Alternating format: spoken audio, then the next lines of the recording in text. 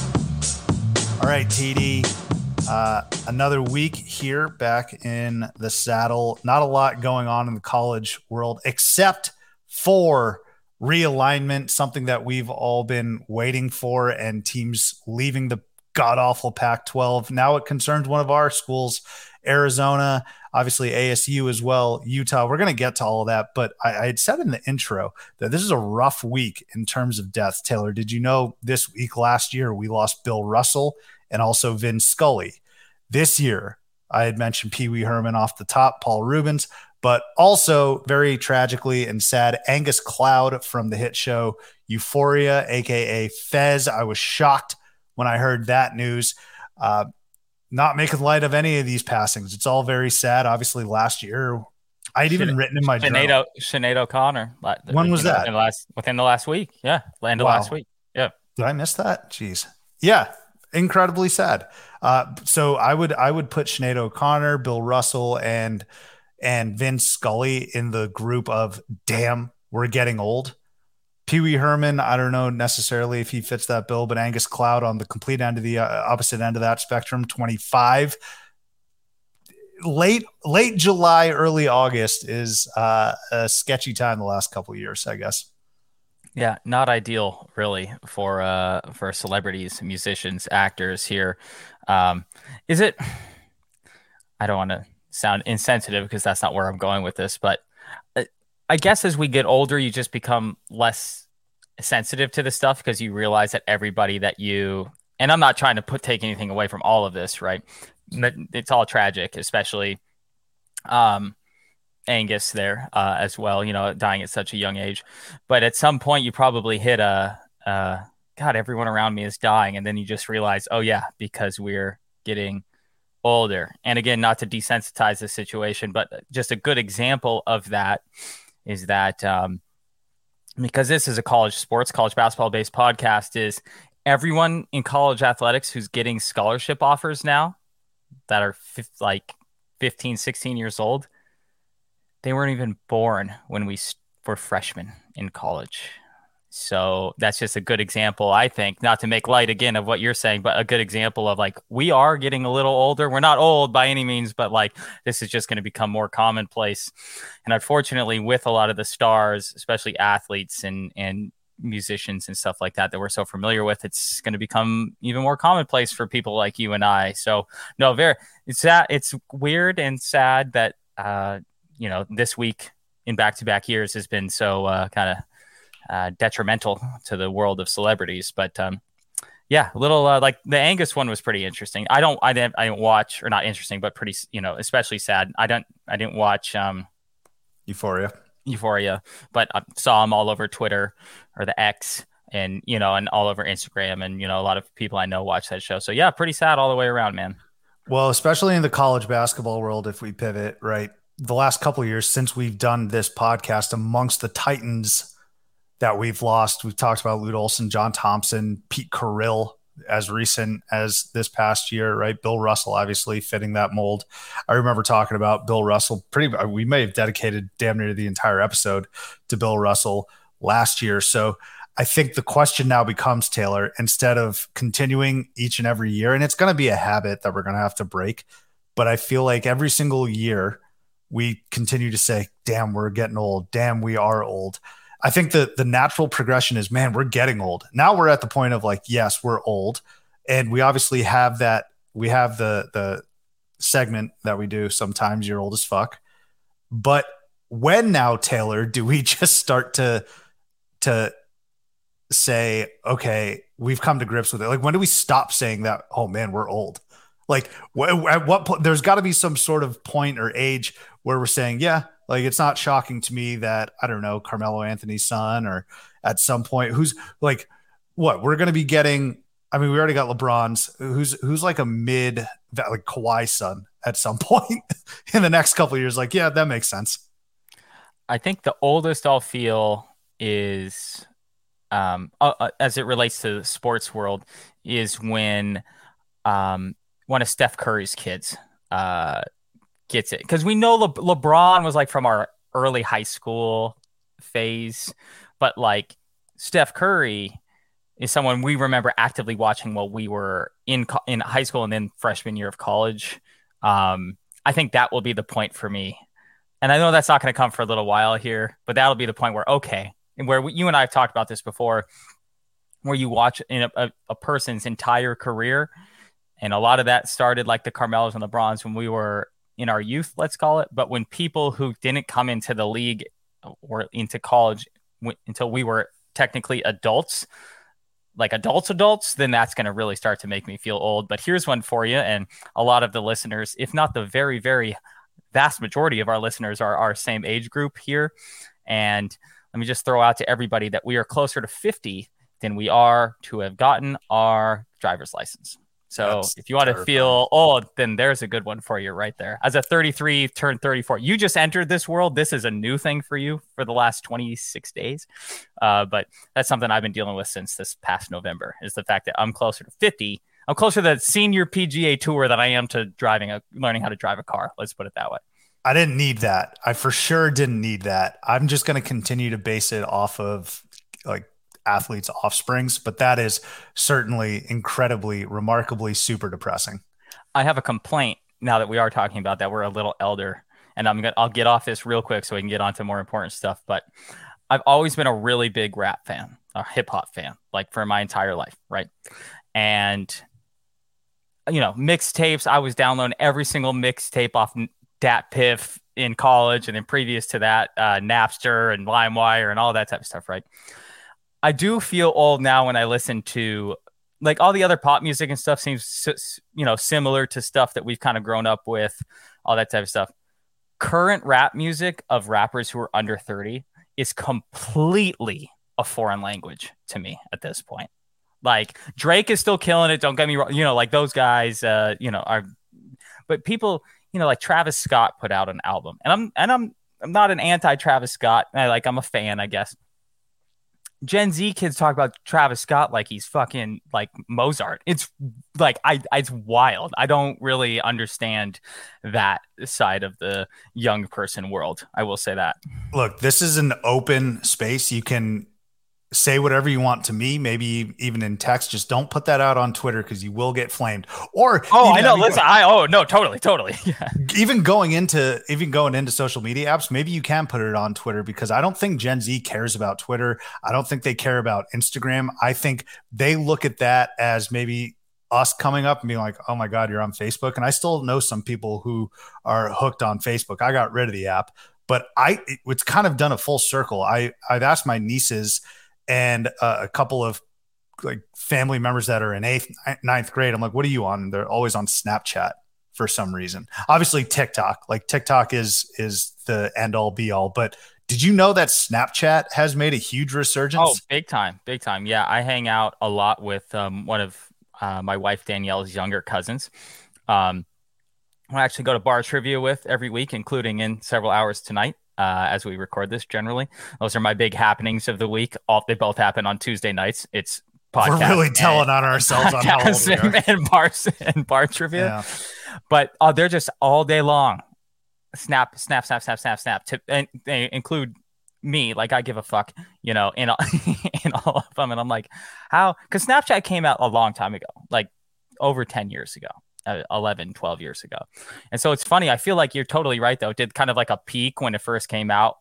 Would have been one of our several senior years of college, I think. No, right it was there. Before that, I feel okay, like. Maybe right before. I'm thinking like 2007 or something. Oh, no. Instagram wasn't even a thing until like 2011. Yeah, wasn't Snapchat prior to Instagram, though? Around that era. Okay, fine. 2009, 2010. Whatever. Yeah. But I feel like it definitely went through a lull like 5, 6, 7 years ago. And then now it's the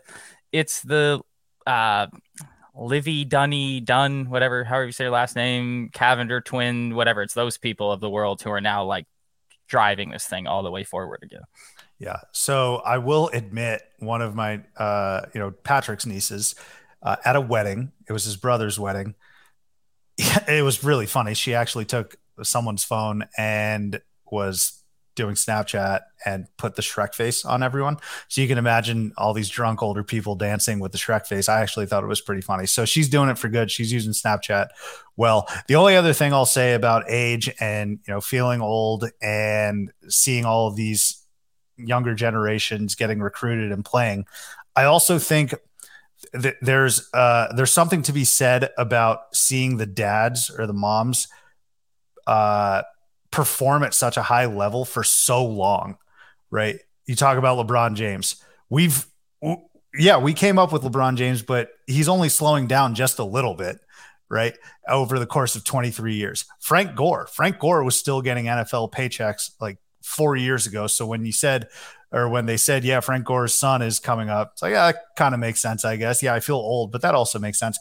That's why, Steph Curry, but I feel like Steph Curry is still going to be playing for another 7 years or so, unless he doesn't want to. So I think and Carmelo Anthony towards the end of his career, he was bouncing around on different teams, but he had a very long career. I'm trying to remember some folks, or I think it's going to really hit us, or the sting is going to be out of us when we see someone who was pretty darn good, but only is in quotes because it's still a great career, but maybe like a 10, 12 year career. And then it's like, oh, I haven't heard from their dad in quite some time. Now their kid is coming up. Rashard Lewis, someone like that. Like, yeah. Right. So I will, sorry, not to continue to rebut everything you say, but there is one thing that I am excited about in getting older. I am having a kid. This is my last month without a child in my life. So that's kind of crazy, right? But I can't wait until I pick my daughter and her friends up from school one day when they're like I'm going to guess 13 or 14 when this happens. Hopefully our podcast is still lasts that long so we can come back to this and quote this. So timestamp this if you would, Sue. And they're going to hop in the car and be like, Dad, have you ever heard of Lil Wayne? Or something like that. And I'm going to be like, it's like a light will shine. I'll be like, yes, my time has finally come that I can impress my child, that I know how to rap like 155-pound white dude. So yeah, that's the day that I'm looking forward to as I get older here. Yeah, we heard about this in our music class. It's a really nice old school bop. No, I mean, the thing all you got to do, Taylor, is it's good to lean into it. You don't have to enjoy the new age music. This is what I say. You don't have to enjoy it. That's not a prerequisite, but you can't be like, why do you listen to this? Why? We had better music in my day. Yeah, I'm sounds the same as like when our parents were listening. Oh, I'm definitely not a get off my lawn type of guy. I'm just saying that I fully admit that I am out of touch with that. And I guess I'll wrap it up with this is I think the point where you really understand if you've gotten older is when you're okay with the fact that you don't give a shit about what the people that are younger than you are doing.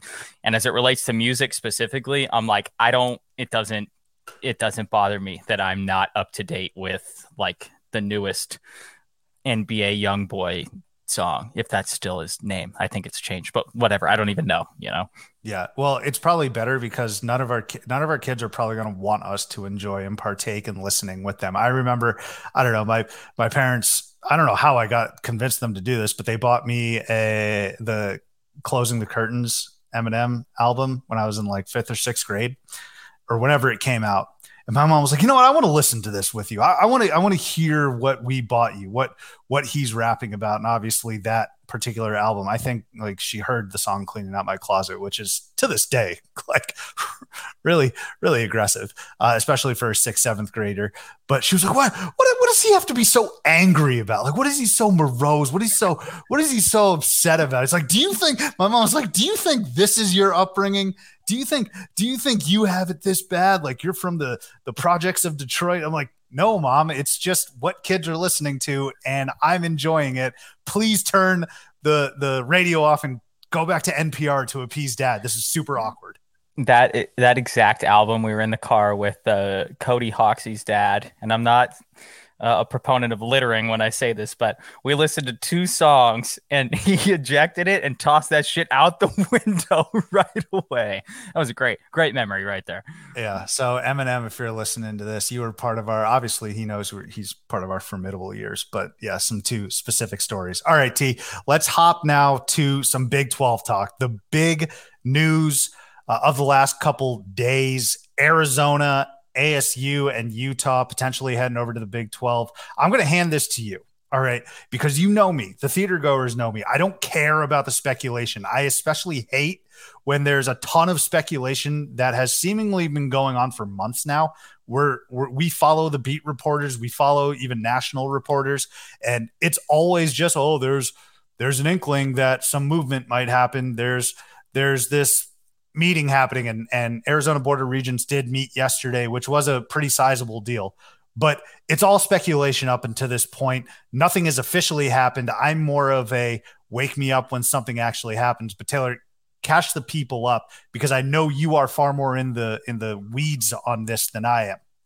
Oh, I've got a lot of spicy takes on this, so I'll try and keep it down to a minimum here, so I don't ramble on for half an hour. So let's start with the speculation side of things.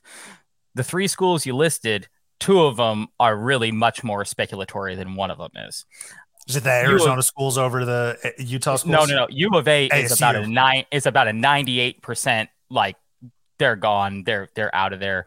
Especially as the media deal that was relayed to the Pac-12 schools today or yesterday came about. President Robbins from University of Arizona has had a kind of rule of thumb that he has where if X amount of games are going to be streaming, then that's not what they're going to go with.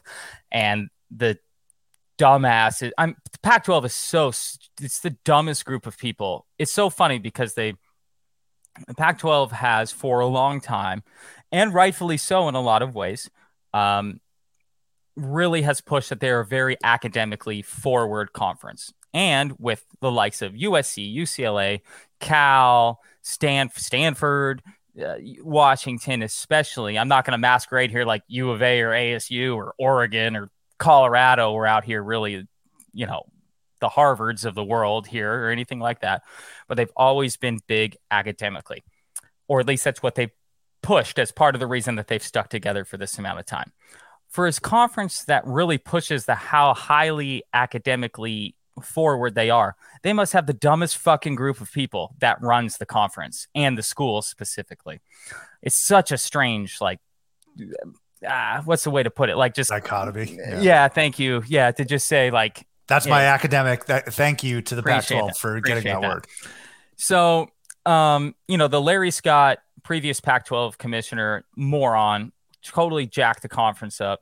Every single person listening to this podcast, there's 80% of them don't have Pac-12 network, don't have any idea where they can find Pac-12 games, can't stream it, whatever. And if given the opportunity, wouldn't buy a streaming package specifically for the Pac-12 anyway.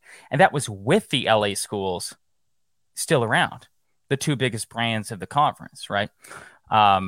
It's been kind of a fun debate to figure out what the biggest brands of the Pac-12 behind the LA schools have been. And that's kind of been an interesting discussion. It's made me feel, as an Arizona fan, I don't want to say vindicated. That's not way to put it, but very good about how a lot of the things I feel about our institution that we went to school with are actually more true than what maybe people have always argued with me, have wanted me to believe. That, this specifically is a very, very, very good proof positive that Arizona is a much bigger national brand than ASU is. The Big 12 doesn't give a single fuck about ASU. They really don't. They're only going to take ASU as a partner school with Arizona because Arizona's national basketball brand is what the Big 12 wants.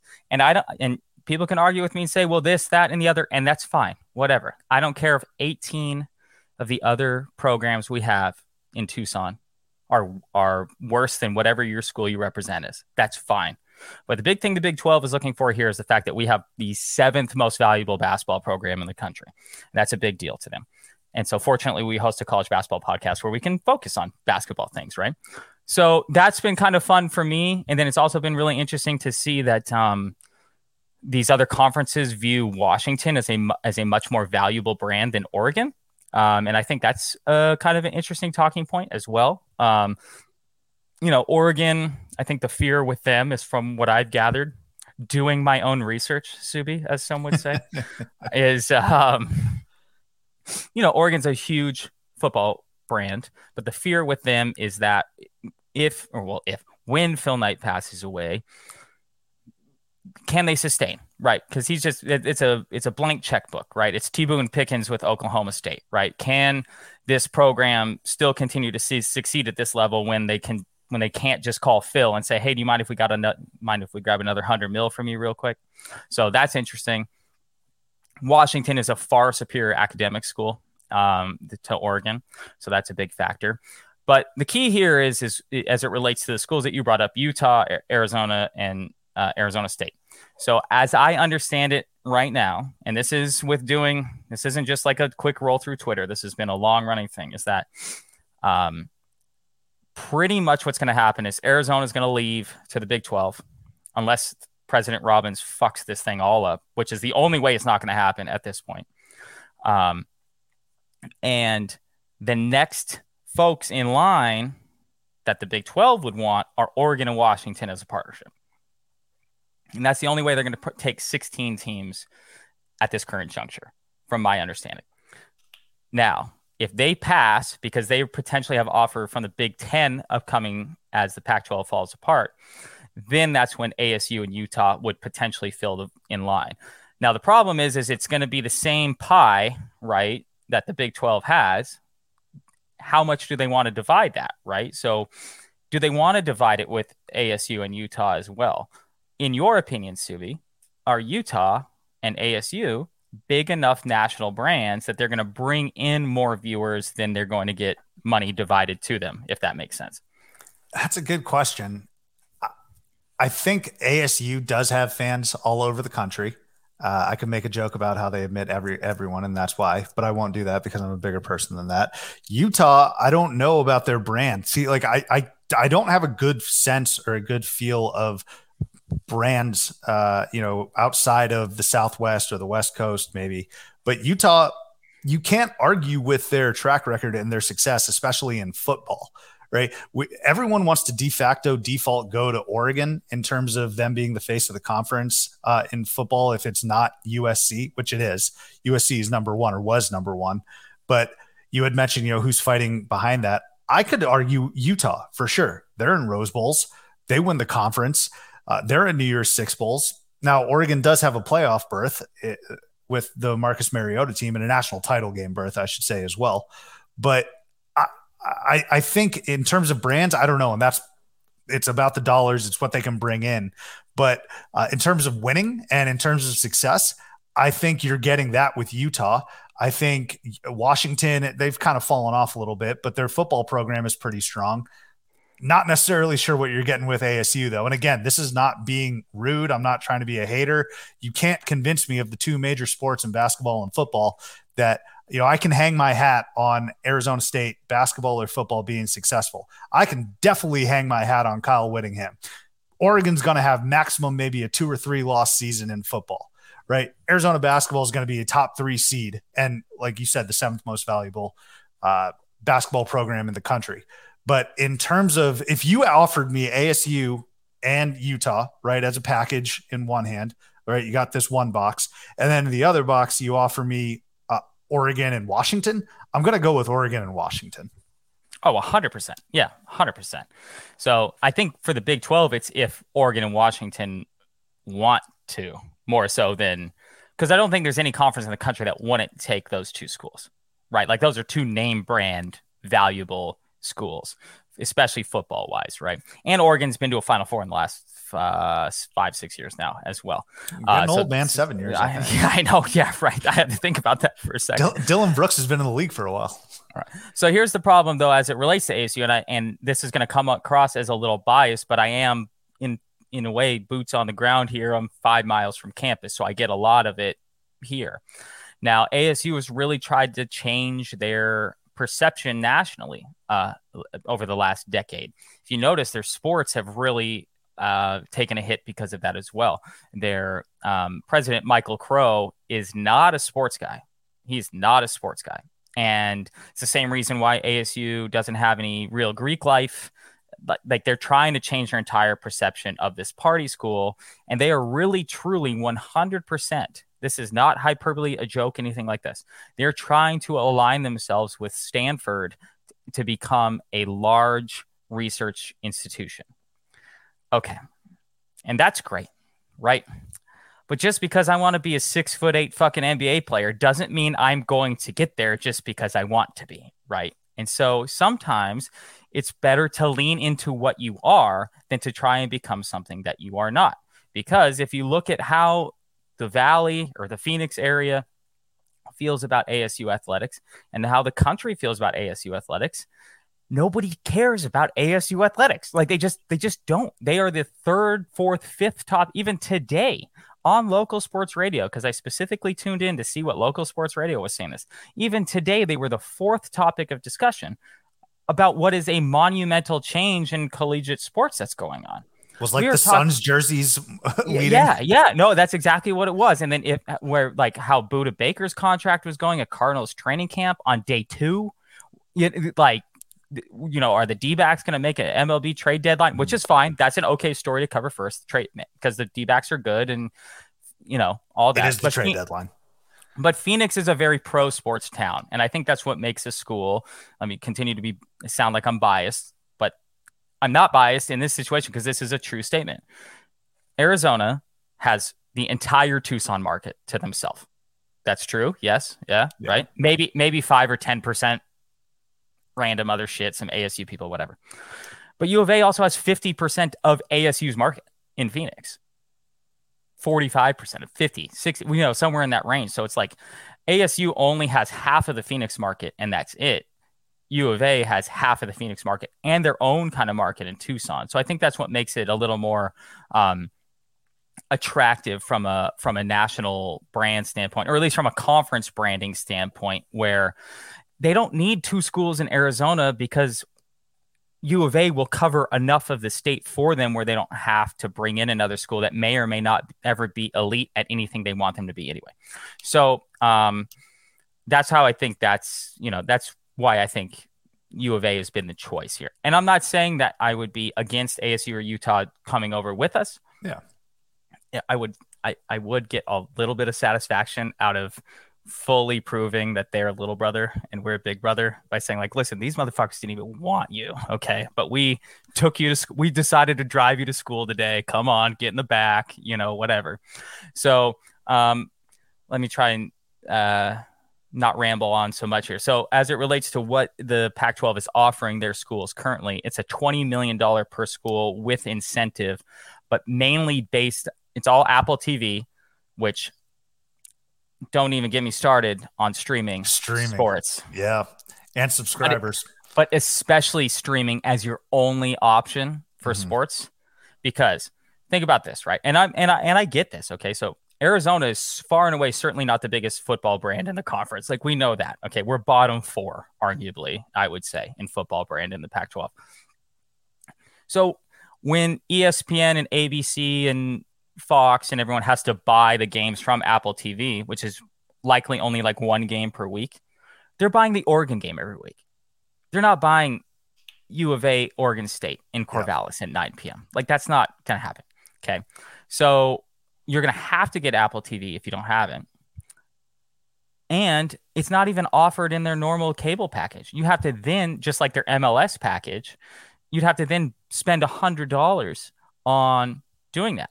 Well, we already have a big enough problem going out in public and trying to find Pac-12 network on TV. You think you go anywhere west of Valencia or Casino del Sol in Tucson, they're going to have, or anything east, of that anyone's going to have bought Apple TV for their bar so you can watch? No, you'll never be able to find a game of ours ever again. And that's what I don't understand. There shouldn't be an argument here because there's certain people in Tucson media who are pushing back on this. And I tell you what, there's never been a better example of how some people in Tucson want to play the victim all the time. And I think that's the only, they want to be the victim, because you got people who I'm not going to name that are members of the Tucson media who are like, we could go out there and be innovative and start a new trend. It's like, no, fuck that. Like, no, we've already tried this and failed. And would you rather go tailgate in Manhattan, Kansas against the number 8 football team in the country? Or do you want to go again to Pullman in the winter, right? Do you want to go play Kansas at Fog Allen Fieldhouse every single year? I mean, there's a legit likelihood that, not every year, of course, because everything's cyclical, but there's a legit possibility that Kansas, Baylor, Houston, Arizona are the top 4 teams in the country, not the top 4 teams of the conference, the top 4 teams in the country, and they could all be playing each other at the same time. Why anybody would ever want to pass that type of opportunity up just blows my mind. So sorry for ranting for a while here. I have so many more thoughts on this, of course, but I just don't understand why anybody still in today's day and age. I know streaming is the way, but I think streaming has just gotten so convoluted and expensive and difficult that it's a walk back. And I did want to make another Gen Z comment if I could. In 10, 15 years, there's going to be some Gen Z genius that goes, guys, why don't we just put like a receiver on the top of everyone's house? All the channels. And then you can get all the channels and you don't have to switch between 8 streaming services. And everyone's going to be like, oh my God, what a fucking great idea that is. And I'm not anti-streaming as it relates to anything else other than sports, but it just becomes so dumb now that you literally have to buy. We're on the stepping stones of having to buy like 5 different streaming services to watch college football on Saturdays, and that to me seems dumb as shit.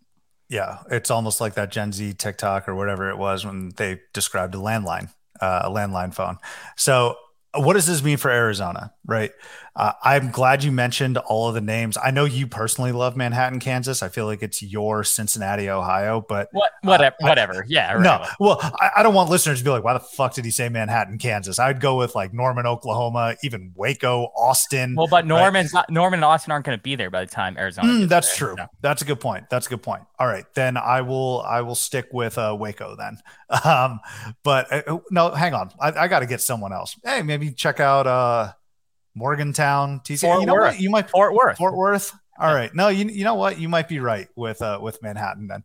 But what does this mean for Arizona? If and as it pertains specifically to basketball, because the Big 12 is coming off of their best year in so long. Looking at this landscape, man, Baylor, BYU would be super fun. Just going to Provo for a game. UCF I could do without. That's fine. But there's always bottom dwellers. Cincinnati, that actually helps for me. How did I forget Cincinnati? Houston, you had mentioned. Iowa State. Imagine playing in Ames, Hilton Magic. That'd be amazing. Obviously, Lawrence, Manhattan for basketball as well. I'd love to go to Gallagher-Iba, Oklahoma State. TCU's on the up and up, right? West Virginia, who knows what they're going to be doing the next couple of years in basketball, but that could still be a lot of fun. I mean, personally, for me, selfishly, and you had laid out all the great points for how this benefits Arizona, but personally, just for the ease of finding your game, for big time matchups, for not having to stay up super duper late, maybe for home games, but away games, you don't necessarily have to do that, because you're right. That Arizona Colorado game is probably going to kick off at 10 p.m. Eastern Standard Time because nobody cares. Nobody wants to watch it. And I mean, to your point, Taylor, about some of the media saying, well, we could be part of it, something innovative or something that's tried and true. It's like that Peter Griffin Family Guy sketch where he's like, we could choose the boat, but which is what we've always wanted. We've always wanted a boat, or we could choose the mystery box. That could be anything, even a boat, right? That's like, we've struggled for so long and we've been the butt of so many jokes. Nobody cares about us. You want to talk about brands? Maybe I don't know brands specifically for all the college teams or all the universities. I know for a fact, Taylor, the brand of the Pac-12 is one of a complete and utter joke. It gets stuffed in the locker like Napoleon Dynamite every single day. It's pathetic. So I want some relevancy. Going back to how this helps Arizona as well.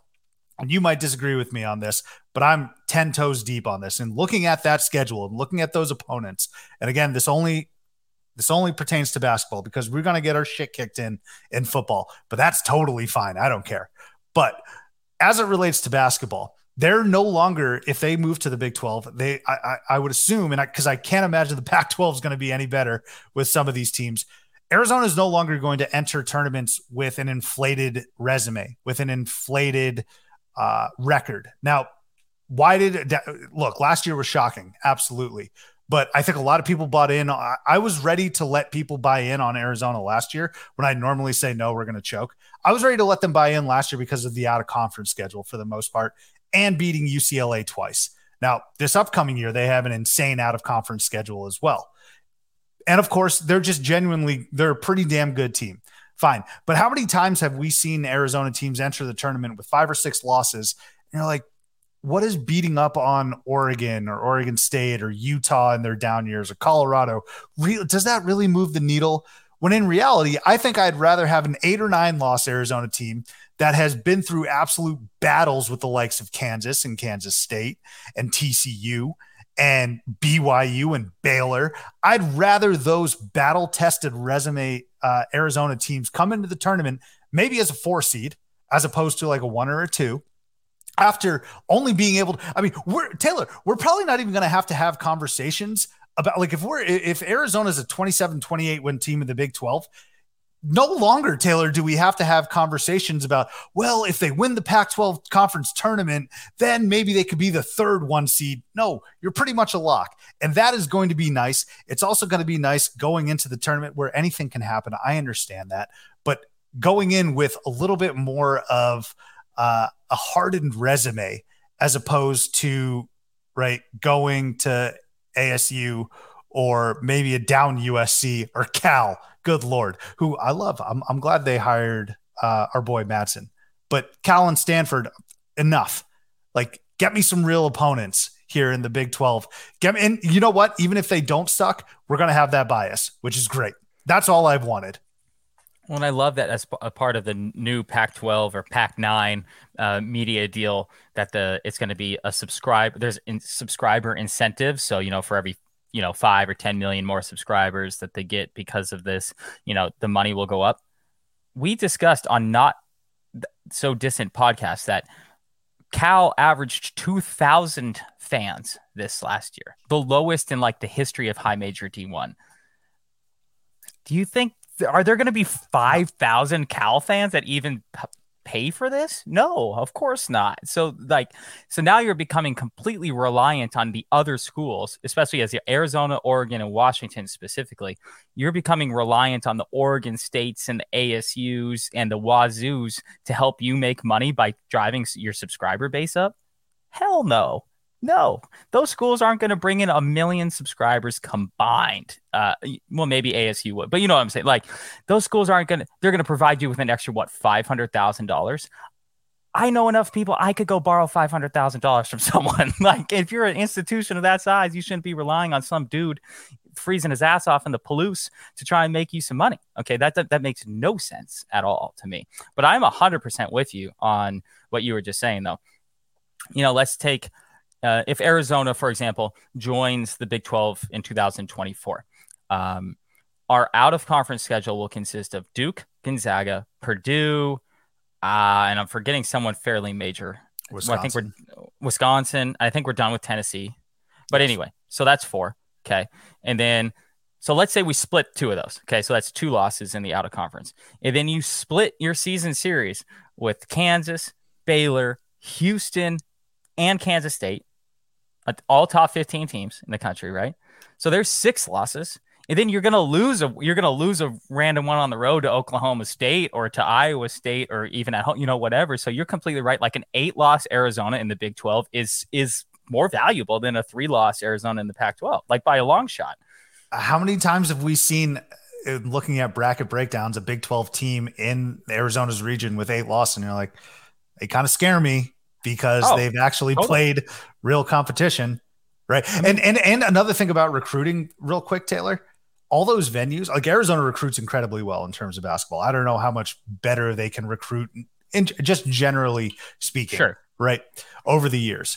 But outside of Pauley Pavilion, if you're a recruit, is there anywhere in the Pac-12 that revs you up to play? Like, obviously you're playing at home at McHale, but outside of Pauley Pavilion, what?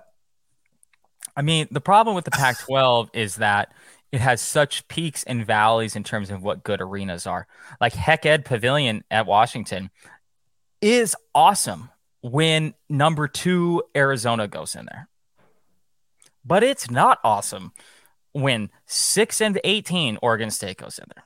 Like, there's 4 people there, right? And so, like, at least in like the Big 12 at a Fog Allen, all those type of places, those fans are built in because they're only there to see their team. And that's what I really like about this as it relates to the fan of the Big 12. There's no passion in the Pac-12 compared to the Big 12. Oh, absolutely. And that goes into the brand thing. In any sport, right? So we could go tailgate, and I'll just bring up Manhattan, Kansas again, just because that's the place I know the best of these schools. Manhattan, Kansas is such a great experience. And you would never, ever in your life be like, I'm going to move to Manhattan, Kansas. Hell no. No. Right. But on 8 Saturdays a year in the fall, it's fun as shit to be there because it's passionate. And I will say, as much as Arizona's football program sucks, they have a very, very good tailgating scene as it compares to how good of a football program they actually are. Now, much of that has to do with the weather. And so what I like about this from a football perspective, I'll get back on course here in a second, but think of how cool those tailgates, especially for the first 5 years in Tucson, are going to be when those people from the Midwest, it's October, it's November, and they're like, what we should do is we should go tailgate in Tucson rather than tailgate in, Corvallis, right? And so, Sub, you and I and our good friend of the program, Ted Skroback, had a wonderful time when Oklahoma State came to town years ago. Yeah. We did. A very, very memorable experience for many of us. And that could be every single weekend. essentially in Tucson, because you just know that you're not going to get that that passionate fan base, even from like the Washingtons and the Oregons of the world. You're not going to get that in terms of like a travel base to your school. And so think about that too as it relates to basketball, right? Well, of course, people from Lawrence, Kansas are going to want to come to Tucson in February. Of course, people from Fort Worth are going to want to come over and catch some spring training games, go to 2 basketball games in Tucson in March and then head up to Phoenix and go to a couple of spring training games. It's going to be a big boost, I think, to the schools, just the economic impact the school has on the community. So I think that's really cool. It's going to be a year-round type of thing. And I think it's an under talked about part of this. You're not ASU game coming down. You don't get any money out of that. No one's staying the night. No one's doing anything like that. The LA schools just aren't coming over here because they already have the same weather that they got going on over there. Cal and Stanford, nobody gives a singular fuck about traveling for their sports. Same with Oregon State. Same with Wazoo. There's no downside to this to me. And it's just, to me, it's exciting. And let me go back one second, because you brought up recruiting, and that's where I was going to go with this is, we might lose out a little bit. Well, I don't know. I don't know if we'll lose out on California recruiting, because USC and UCLA are going to be even further away than we are from where they're going to play most of their games in the Big Ten. So I don't think we'll lose out on that, but we're going to gain. And I'm not talking basketball. I'm just saying sports in general here. But I think it's going to open up a big Texas pipeline. Like we're now, hey, we play in your state 4 times a year now, not just like, hey, we're close enough that you're a 2-hour flight. It's like, no, we're actually going to be in your state like 4 times this year. So like, and that's for recruits going to be even better than maybe even like the California or the Washington or whatever. I think it could be a trade-off there. Now, if we think football, right? USC, UCLA might be losing out on some California. I don't think USC will, because that's USC. But then you're also gaining potentially the Ohio's and the Michigans, right? Which are great football states. In the grand scheme of things, I don't know how great they are in terms of basketball. Ohio did produce arguably the greatest player of all time. Fine. But outside of that, like the Midwest, right? That's Big 10 country. Big 12 country, though, right? You had mentioned Texas. Texas can go up against California in terms of basketball players. I feel like Kentucky has a serious pipeline in Houston and Dallas. You think about Tyrese Maxey, that comes to mind. But, I'm just none of this really matters actually for Arizona, because we're just getting international players at the end of the day. Tommy Lloyd is just going to go international as it relates to basketball.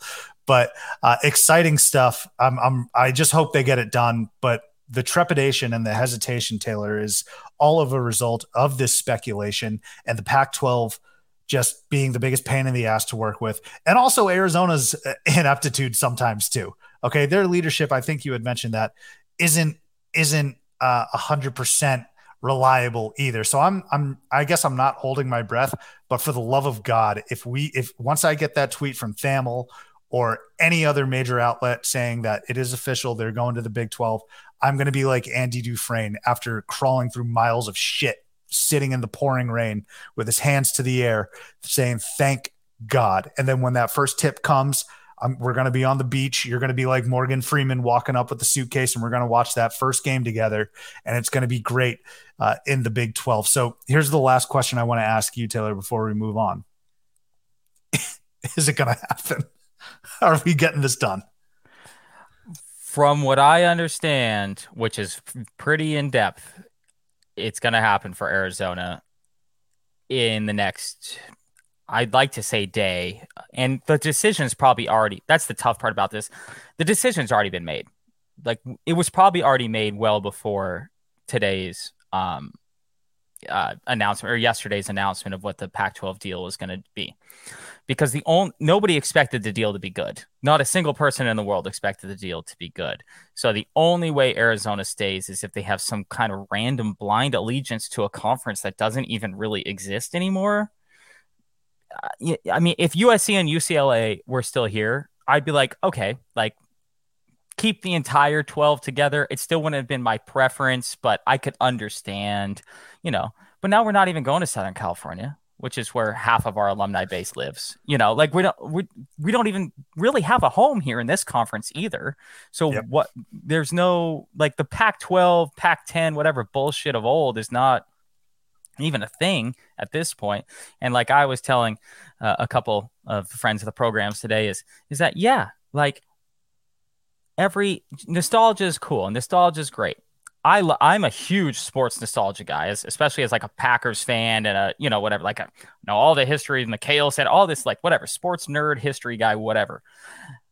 Nostalgia memories like stop and start at some point, right? Like people who are our parents' age remember when Arizona left the Western, whatever the fuck it was, Western Athletic Conference with New Mexico and New Mexico State and Wyoming 40, 50 years ago. And previous to that, it was 30 years before it was the border conference. Like all of this stuff that we have that we view as like nostalgia is just going to start over, because I'll bring up my daughter again. If I could be like, yeah, remember we've been going to games at Kansas for 25 years. Well, that's going to be that next version of the nostalgia and the connection and all of that type of stuff. So I think that part of it is overplayed a lot. As much as I like because we got to admit that like college sports as we know it is not even close to what it is even 10 years ago. Like it's not. So we got to get over this Rose Bowl pomp and circumstance sweep, Nebraska, Tom Osborne. Like, I mean, that's that time in the world, Notre Dame and Ray Nitschke, all that. It's all over. That's all, unfortunately, because I like all that stuff. Unfortunately, it's all over. And I think some people are just slow to get to that point and understand that that's where we're at. And we got to do what's best for us and make sure that our brand and our school and the money maker and the real thing that makes us go as an institution athletically is the healthiest it can be. And for Arizona, that's basketball, and that's joining the Big 12. And I think you got to just, even if you lose the rivalry with ASU, who cares about that? Who gives enough, dude? I don't. Enough. I was trying to explain that to another friend of the program, Cody, last night. I'm like, dude, I can't even begin to tell you how much I don't give a shit about. No one cares. Yeah. No. Like nobody cares. And in football, it's in football and basketball. They're both easy enough to schedule as an out of conference opponent. Yeah. And well, the thing is like, yeah, ASU has had some relatively better years than Arizona in football. But the thing that makes a rivalry great, when the two teams suck, I mean, you have to be in football country like Alabama. Or if one team sucks and the other's good, fine. That's kind of what it is like in basketball. But neither of the Arizona ASU football neither of them are going to the Rose Bowl. Both of those teams are like barely scraping for any bowl whatsoever, right? I don't know. This past year, we got Kansas State in basketball, which was electric. And it mattered, and it meant something to seeding. I don't care about Arizona ASU. That's not a marquee matchup. People need to get like, Taylor, I'm talking to the state of Arizona. Get it out of your head. Nobody cares. If you think people don't care about the Pac-12, even less people care about Arizona ASU outside of the folks that went to that school in Tempe and that school in Tucson. Nobody cares about that. And actually, it's funny. I was looking at the Big 12 conference, right? You look at a school like Cincinnati. Maybe that's a pro town. Of course, you got the Bengals, you got the Reds. But the Cincinnati-Xavier rivalry is huge. And I think more people care about that than they do Arizona ASU. So, yeah, enough of the rivalry, man. That should be the last thing on our minds. It's not a rivalry in basketball. Like in football, I could get if we wanted to play like traditional, the Territorial Cup. I get that. But that's very easy to schedule in, just like a lot of schools in the country do now. Iowa State, whatever, Texas and Texas Tech, all those schools will have to figure that out in the future. But it's not an uncommon thing. Football is easy. Just schedule one of your out-of-conference games each year is Arizona State, and you play it the Friday. You can keep it on the same date. It's a very common thing. But for basketball, Arizona's won 80% of the games over the last 40 years. Who gives a shit? Like, yeah, it doesn't. If their name wasn't ASU, right, and they weren't right up the street, there would never be even a consideration that we would continue to include them in our out of conference or our schedules every year. It doesn't make sense to beat the shit out of the same school over and over and over and over and over again for 40 years. So yeah, I don't care if we play them in basketball. And even so, you still get 15 out of conference games. Schedule whoever's got the football game, the other school has the basketball game each year, and just flip it. It's not really that hard to figure out if we want to keep that going. Look, just develop a rivalry with TCU after that tournament game. How about that? All right. And TCU I fans would probably mad at us. Let's develop a rivalry there.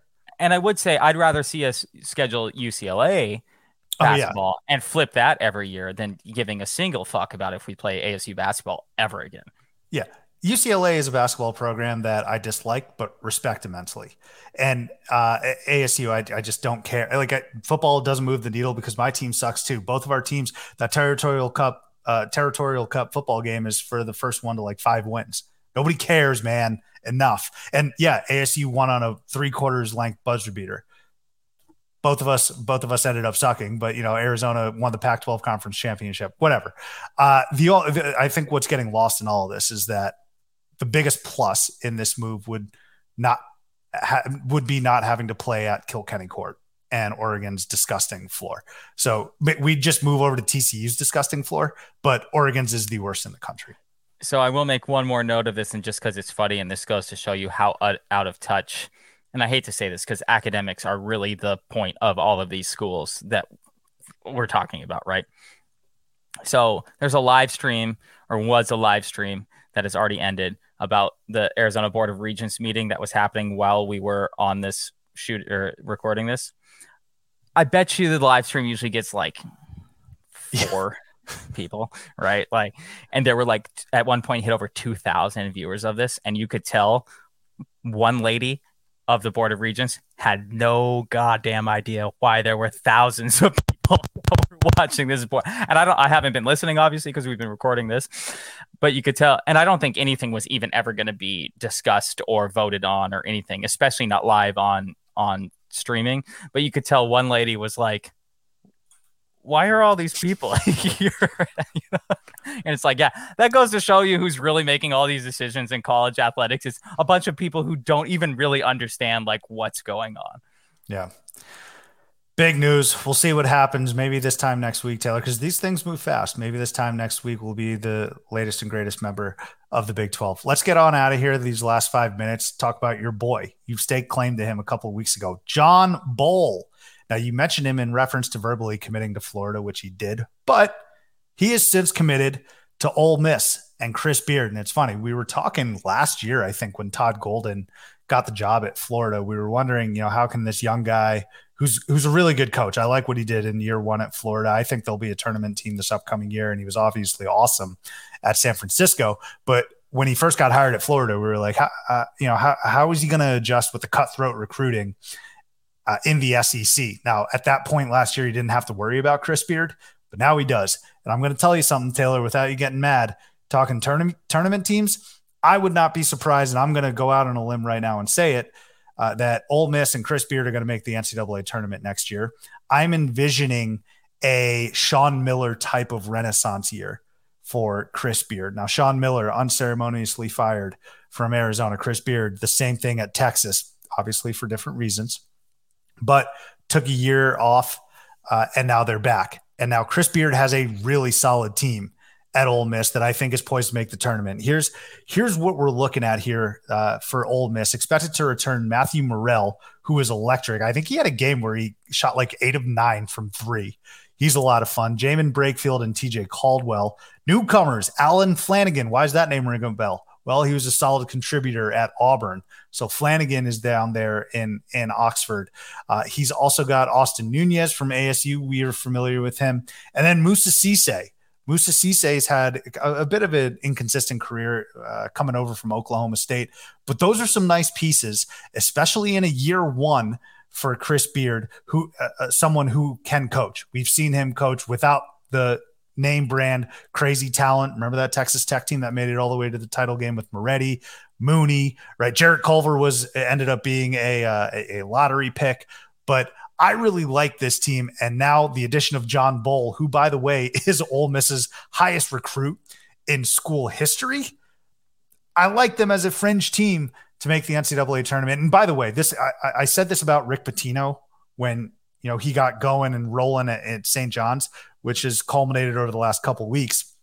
But at the very least, if you're a St. John's fan, the buzz is back, the juice is there. And now you don't know if this is 100% going to translate to the court, but you have something to be excited about. Ole Miss, I don't know how much they care about basketball, but the excitement is back now with Chris Beard because it just took him a few months to land the highest recruit in the school's in the program's history. I mean, I think they got a big enough of a basketball following. I mean, the Marshall Henderson years were pretty Yeah. lighted there, I would say. So I think that they have a opportunity, and the SEC just has become a very good basketball conference as Yes. well, which is very helpful to this. And that's why I think that you are correct that they are going to be at minimum a bubble team this year because they're going to play a lot of tough teams, and they're probably talented enough to knock a couple off accidentally. Even if they're not supposed to win those games, right? Like John Bowles probably going to be good enough to accidentally have like a 28-19 game. Just I'm not saying that's what he's going to average, but at some point he's going to have a game with a stat line like that. I would agree with you. These are the tough situations as college basketball media members like ourselves are.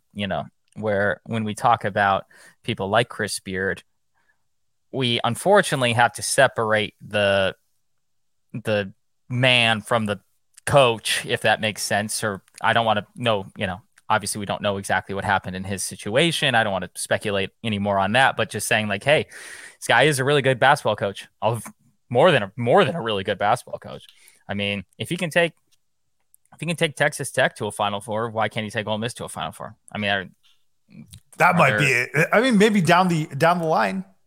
Well, yeah, not this year. I'm just saying in as a general sense, like it's not like it's not Texas Tech certainly doesn't have more or less, opportunity to make a Final Four than Ole Miss would. Yeah. Well, I mean, right? we just saw SDSU and FAU make the Final Four. So I mean, that's just the name of the game, really. Right. But yeah, but those schools didn't have a coach that had any type of pedigree that had already done that. Yeah, no. So yeah. I'm totally with you. John Bowl, Chris Bowl, Bowl. And then the other bowls, yeah, it's going to be a great. Let's put it this way: the talent that is now mixing in the salad bowl that is Ole Miss, that's going to come together quite well. Let's put it that way. Well, you want to talk about mixing? Let's mix in the two topics we talked about today. All right, Arizona potentially going to the Big 12 and how that's going to inflate and be a better resume, and Ole Miss going to a Final Four potentially. I'll be willing to bet that no matter where Arizona goes, Ole Miss will get to a Final Four prior to Arizona. What do you think about that, Taylor? I started negative with the deaths, and now I'm ending negative. I will say, Sub, you were less pessimistic about this Big 12 situation in Arizona as I expected you to be. I will say that. What do you mean less? I've been waiting to get the hell out of. I know. I know. I have to be the optimist. You have to be the pessimist. Okay? That's true. So I'm happy that we were aligned on how excited we were, and that you didn't throw in a little bit. Well, yeah, we're gonna get our shit kicked in the Big 12 by real schools. It's like no. Well, I did say that about football. Well, yeah. But that's that's a whole no. We can hold our own in basketball, baby. Yeah. Well, and that's rivalry with Houston too. Yeah, and maybe at some point the people who actually are from Tucson and are Tucson media members will realize that like Arizona's a big basketball program. Yeah. They still don't get that. And I'm not trying to say that we're Duke or Kentucky or I understand like there are certain national brands that just are what they are. Right. And I understand that we are the tier that's right below that, below that. But it's just kind of funny, man. You listen to two people from Tucson and Tucson media. They sound like I was joking that I will say this guy's name because fuck this guy is Greg Hansen. And that is like, I can't wait for his article to come out. Well, if Lute Olson wouldn't have been a good basketball coach, we wouldn't have had to deal with this Pac-12 realignment. We could have just stayed here and been like Wazoo and we could have just been happy with nothing, but Lute had to be good. So fuck that guy. He's such a loser. That I'm sure there's a way he's going to find on hating on this. So that's what I'm excited about this entire thing is maybe Tucson folks and Tucson media members will realize that, hey, we actually have like a pretty good basketball program at Tucson. I don't know. They should maybe slide over there and check it out sometime, Taylor, you actually did a good job of reining me back just a little bit because I find some Tucson media members to be way too optimistic about this team sometimes, thinking that their shit don't stink. And so they will be taken down a peg or two, all right, in the Big 12 in terms of basketball. They're not gonna be expected to win the Pac-12 every single year. Yeah, and I think that's a good thing. I think that's what's going to help. I think that's a great thing. I think it's going to help even everybody out where it's like, hey, if we lost 7 games any of the previous years, it'd be like, wow, this team blows. But it's like, now, hey, you lose 7 games and 6 of them are to top 12 teams. That's fine. Like that's That's how you get tournament tested. Yes. That's another thing where it's like, yeah, you look at Arizona's bailing out on the tournament early over the last few years. Well, I would say that, like, just like you said, lack of competition and testing in your regular season schedule is part of that. You go play the Big 12 tournament in Kansas. Yep. Kansas City, and you're going to play 3 or 4 consecutive tournament teams to win. Like, you've already had your little actual real tournament, and you're just not going to have those annoying, like, I mean, UCF is the only throwaway basketball program in the entire conference. Everybody, like, no, I agree. Like, Cincinnati's down, but they're good. Every other team could make the tournament in any given year, and UCF almost beat Duke in the tournament like 3 or 4 years ago. So it's not like they're even that far out. Just Aubrey Dawkins tipping. Give me more Taco Fall there. Where's Taco's little brother? Yeah. But again, I'm back ranting about the same thing. So continue on. No, we're done. Just get it done, please, President Robbins. I don't care who we go with. I don't care who we leave behind. I just want to go. I'm tired of being the butt of all of my friends' jokes about the soft. Nobody cares about the Pac-12 conference. All right. So we'll catch you next time here on Theater and College Hoops.